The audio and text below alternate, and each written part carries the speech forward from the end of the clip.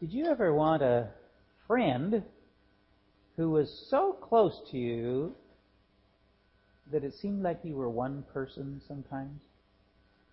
You know what I mean? A friend that was that close.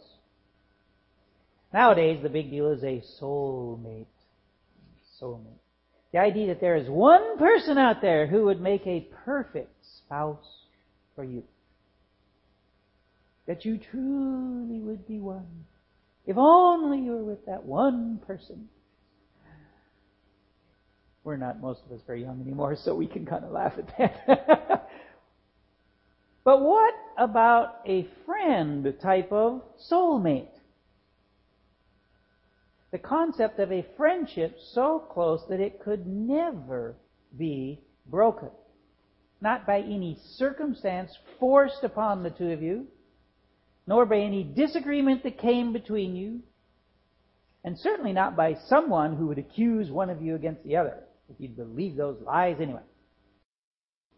And that really is what a soulmate is. Absolutely close. Absolutely trustworthy. One who would never reject us. Would never forsake us. We all want a soulmate like that. Hopefully we all want to be a soulmate like that too. One that will always be faithful. Why are we like this? Why do we want this? Because we are made in the image of God. There are two concepts in Christianity which are inexplicable, but which deal with this issue of oneness.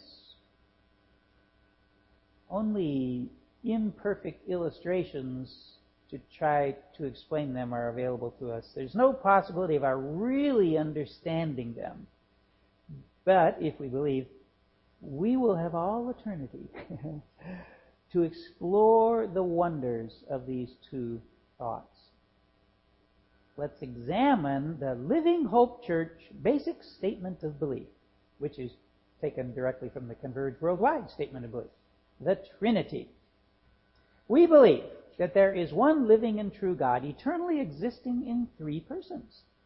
That these are equal in every divine perfection, that they execute distinct but harmonious offices in the work of creation and providence and redemption. For nearly a millennia and a half, the Jews had said there is one God. Before that, Abraham knew the one God. Noah trusted this one God. Enoch walked with one God. Adam was the son of one God. Now the apostles, including Paul, claim there are three persons who are this one God. This was more than difficult for Jews because they thought of one God as, well, one person. Can't really say as I blame them. Sounds like it makes sense, right? One God, one person. Greek philosophers had no problem with three persons because they thought there were many gods. Three gods, three persons, no problem. But three as to persons and one as to essence, now that was difficult. Remember that early Roman definition of a person that we read a few weeks ago? A person is an individual substance of a rational nature. A person, an individual substance. One substance, essence, equals one person. Yes? No. But this truth does lead us to understand one thing clearly. These three persons of this one God must have a relationship closer than anything or anyone in creation. You want to talk about soulmates?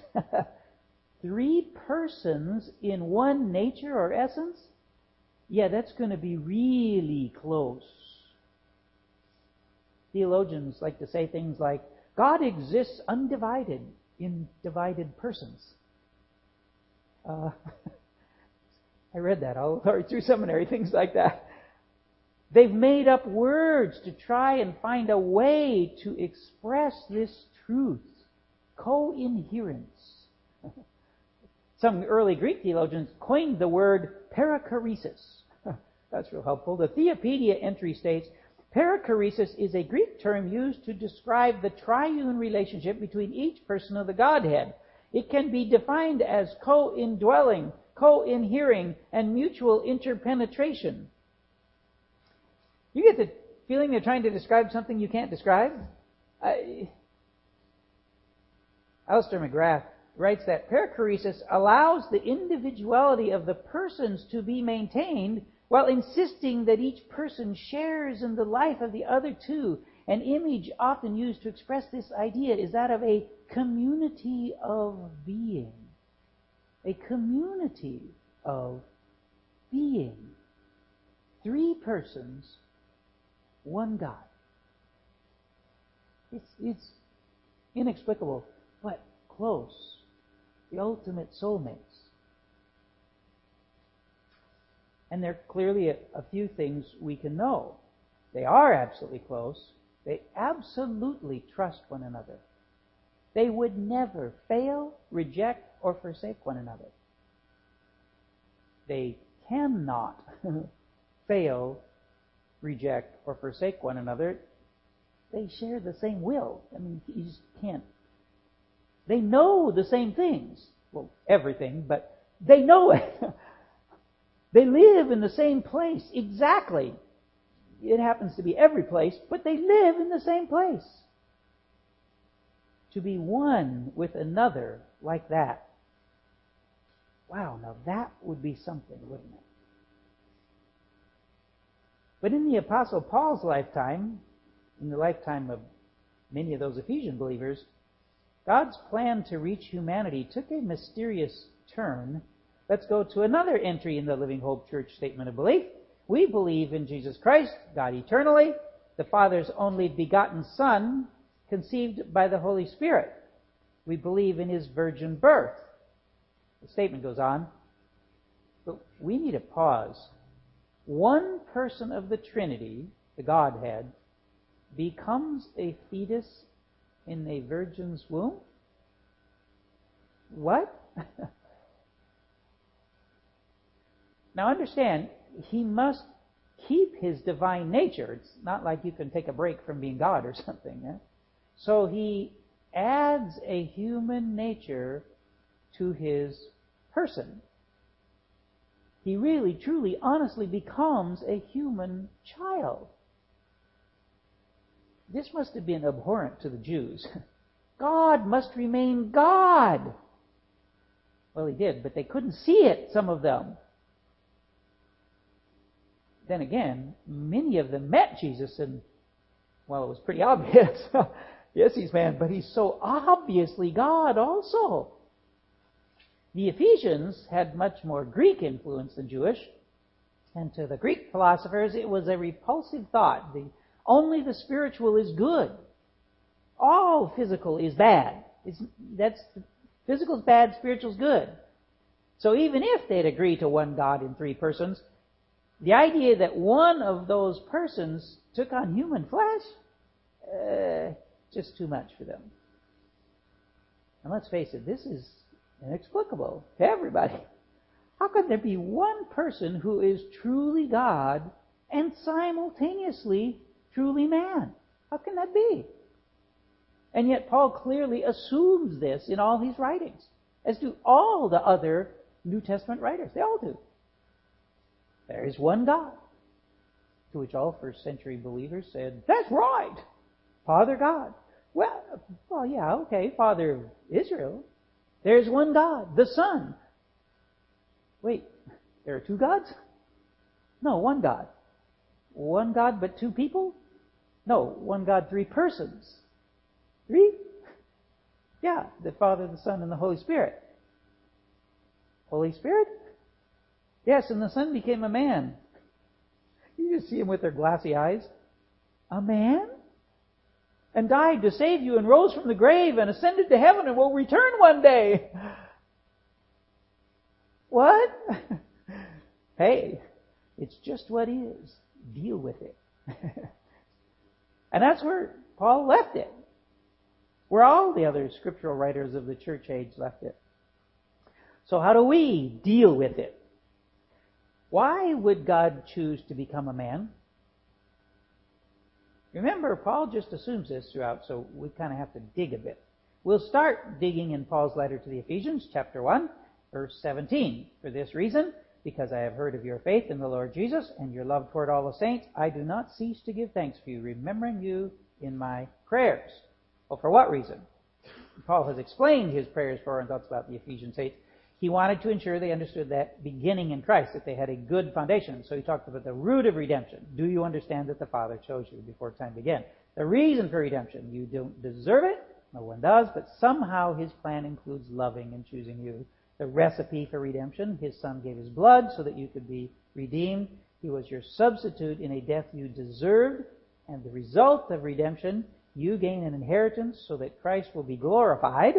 And redemption surety. The Holy Spirit guarantees your inheritance. Before you were ever born, He determined that you would acquire possession of it. For that reason, all this was accomplished to the praise of His glory. And for that reason, because Paul heard of their faith in Jesus and their love toward all the saints. That combination, by the way, and order is critical. Start with the vertical, upward to Jesus. That's your first step. Then the horizontal, outward to the saints. They did that, and Paul could give thanks for them and pray for them unceasingly, he says. Okay, we've got a foundation. We're being prayed for. Where do we go from here, Paul? For what was Paul praying? That the God of our Lord Jesus Christ, the Father of glory, may give you the spirit of wisdom and of revelation in the knowledge of Him. The spirit of wisdom and of revelation. Does the spirit of just mean thought patterns of wisdom and revelation? Is that all he's trying to say? Is it some kind of secret knowledge thing? You know what the Greeks called gnosis? No. We didn't read it today, but just before this, Paul spoke of the Holy Spirit who. It's not a mindset, it's not something, it is who. This whole thing, everything we're reading today, is about who. Who is doing the revealing in this case? And what is the purpose? To know the glorious Father. That's the purpose. You ever heard someone say, know thyself? It sounds so much wiser when you say thyself than rather know yourself. Just doesn't sound like know thyself. But that's wrong. Know yourself? No. Know God. The fear of the Lord is the beginning of wisdom, and the knowledge of the Holy One is insight. Fear of the Lord is a deep and abiding, soul-shaking respect and love for Yahweh, knowing our ability to approach Him, our inability, I should say, to approach Him on our own. And one shows that by their concern for His decrees, His instructions. To the disciples, Jesus said, if you love me, you will keep my commandments. Strange thing to say. One of those apostles, decades later, penned these words, and by this we know that we have come to know Him if we keep His commandments. Whoever says, I know Him, but does not keep His commandments, is a liar. And the truth is not in him. But whoever keeps His word, in him truly the love of God is perfected. By this we may know that we are in Him. If you want to understand this one thing, there's another great sounding statement. To thine own self be true. Remember old Blue Eyes, Frank Sinatra? I did it my way. Fools! You are the problem. Be true to yourself? No. To God alone be true. Start with knowledge of the Holy One. Show your heart is one with His by keeping His commandments. It's a measurement, people. You really want the oneness. Do we want that oneness? Really? Whoever keeps his word, in him truly the love of God is perfected. But there's more to be gained from this spirit of wisdom and revelation in the knowledge of him, having the eyes of your hearts enlightened, that you may know what is the hope to which he has called you, what are the riches of his glorious inheritance in the saints. Having the eyes of your hearts enlightened. Isn't that just a wonderful expression? I love that one. It's more than just knowing. It's more than just our minds. Satan knows God better than you and I. Do you know that? He does. But the eyes of his heart are tightly shut. He will not see the love of God, the oneness of God, the oneness God desires with his children. And don't you love the two ways Paul views our future? The hope to which he has called us, well, them, but us too, and the riches of his glorious inheritance in the saints, which Paul has already mentioned.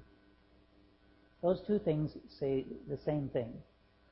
And what we want to focus on today is that the hope, the glorious inheritance, belongs to those whose hearts have been enlightened. Their hearts are enlightened.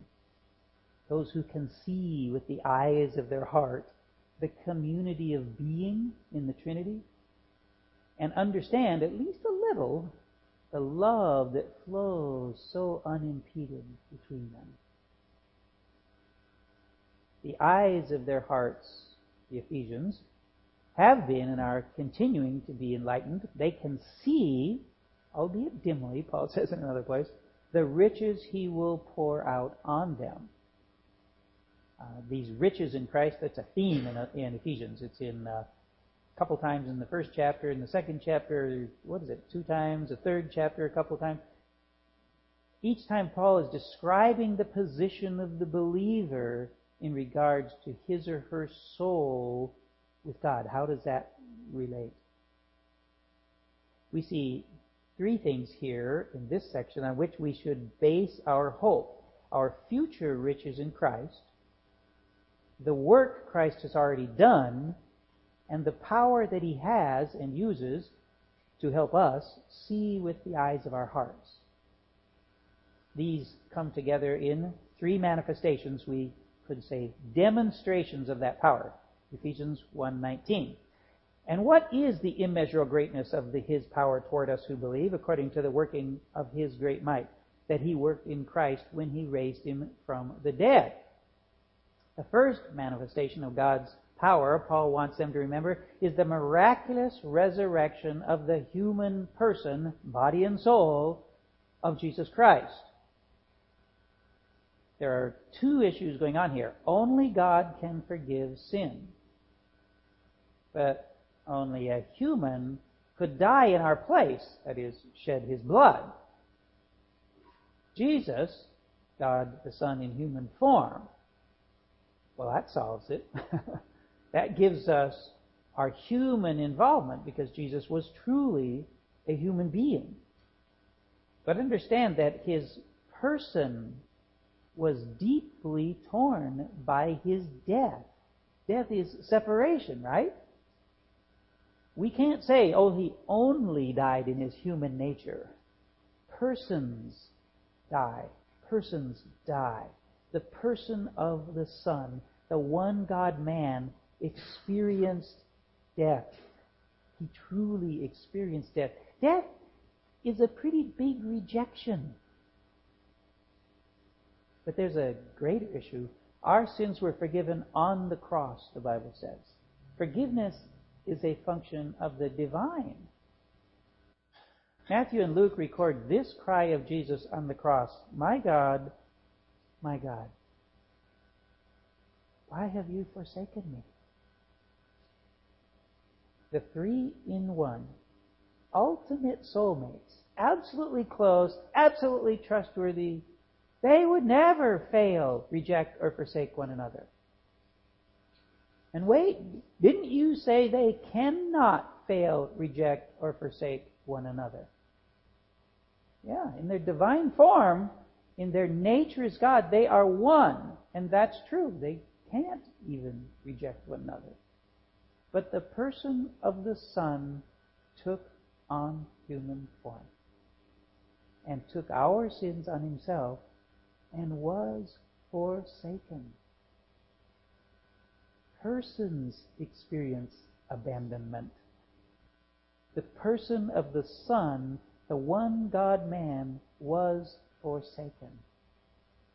Jesus Christ experienced the abandonment of his Father. But even as he was suffering alone on that cross, he placed his faith in the Father. Then Jesus, calling out with a loud voice, said, "Father, into your hands I commit my spirit." And having said this, he breathed his last. If you knew you would not be able to pull air back into your lungs, that this was your very last breath, what would you breathe out? Jesus said, "It is finished." And he bowed his head and gave up his spirit. What is finished? His work here on earth, which included his rejection by the Father in our place for our sins. But this is the person of the Son. The reality of his perfection overwhelmed death. His trust in the Father is realized. The great miracle of raising Christ in his human nature from the dead is the focal point of the redemption event. But it doesn't stop even there. The reality of who he is drew he and the Father together. He raised him from the dead and seated him at his right hand in the heavenly places, far above all rule and authority and power and dominion. The Son has always been one with the Father. Even when he was on the cross, he in his divine form sustained and ruled the universe. So we know Paul is speaking here of the Son in his human nature. The second manifestation of God's power is displayed in the one perfect man. Christ, the Son in human form, is given authority over all powers and all creation, far above all rule and authority and power and dominion, and above every name that is named. Authority, power, and dominion, these are Greek terms used of angels and demons. Human nature in the person of the Son, Jesus Christ, will have dominion even over all created spirit beings. And he put all things under his feet.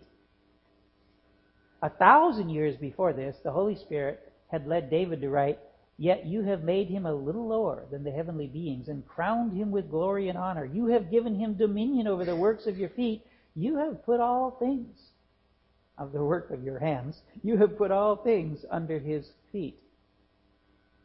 Because he took on human nature, he could take back what Adam lost, dominion over creation. Oh, wait a minute. Adam didn't have authority over angels and demons. That's true. But God has a better plan than what Adam had. And one of the persons of the Trinity came to live among men and suffered and died to achieve this great goal. The plan is all about drawing close, having soulmates. Not mate like one, but for every creature in the new creation, every creature, to be a soulmate with every other creature.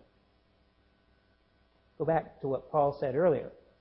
The mystery of his will, which he set forth in Christ as a plan. for the fullness of time, to unite all things in Him, things in heaven and things on the earth. Because the person of the Son has two natures, He can unite it all together. Heaven, the spiritual, and earth, the physical. Not only in this age, but also in the one to come. Understand, Christ did not abandon His human nature. Just, okay, I'm done with that. No, He will be Jesus forever. He will be God with us. Paul told the believers in Rome that in the next life, He will remain our brother. For those whom He foreknew, He also predestined to be conformed to the image of His Son, in order that He might be the firstborn among many brothers. We were created in the image of God. All humans were. In the fullness of time, our bodies, those of believers, will be recreated in the image of His Son. The glorified, risen from the dead Son. Okay? But to the Ephesian church, Paul said, not only in this age. Not only in this age. In a sense, Jesus has already achieved the goal in this age. How? The Father gave Him as head over all things to the church, which is His body. The third manifestation of God's power, He is made head of the church. This is the first mention of the church in this letter. You know, all this truth that Paul's handing out, it's got to go someplace. And Paul has been driving towards this point. The church is to be one. Soulmates. Note that Paul means the universal church, not just their local church, and not just our local church, but rather the church as a whole. And remember, this oneness thing goes way beyond us. It goes even beyond this world, actually. In fact, it goes to the person of the Son Himself. His human nature and His divine come together. The fullness of Him who fills all in all. The Son is all, the fullness, and He fills all. Because He is the same yesterday and today and forever, as the writer to the Hebrews said, and because He took on a human nature, was born of a virgin, lived a sinless life, died for us, was resurrected for eternity, and will return for us. But for what purpose? Jesus prayed, I do not ask for these only, but also for those who will believe in Me through their word, that they may all be one, just as You, Father, are in Me, and I in You, that they also may be in us, so that the world may believe that You have sent Me. We are supposed to be soulmates, all of us. Every last one of us who believe. And not just with each other. We are to be soulmates with the persons of the Trinity. That's what we were made for. That is what we were made for. And don't miss that last point Jesus made in His prayer. The world is watching. Are we obeying His commandments? Do we already demonstrate our union with Christ? Well, how do we do that? Let's think. What is Christ's body? Do we care for Christ's body more than anything else? No thing, no person that is not a part of His body will be a part of the one God-man and His body. If they're breathing, they still might join us. So be kind to and gentle with them, the Scripture says. But we must invest our lives into those who believe. And Lord help us not to be the ones who cause division in His body. When one of the disciples asked Jesus, how is it that we will see You with the eyes of our hearts, and the world won't, because Jesus had said that was going to be the case. Jesus answered him, "If anyone loves me, he will keep my word.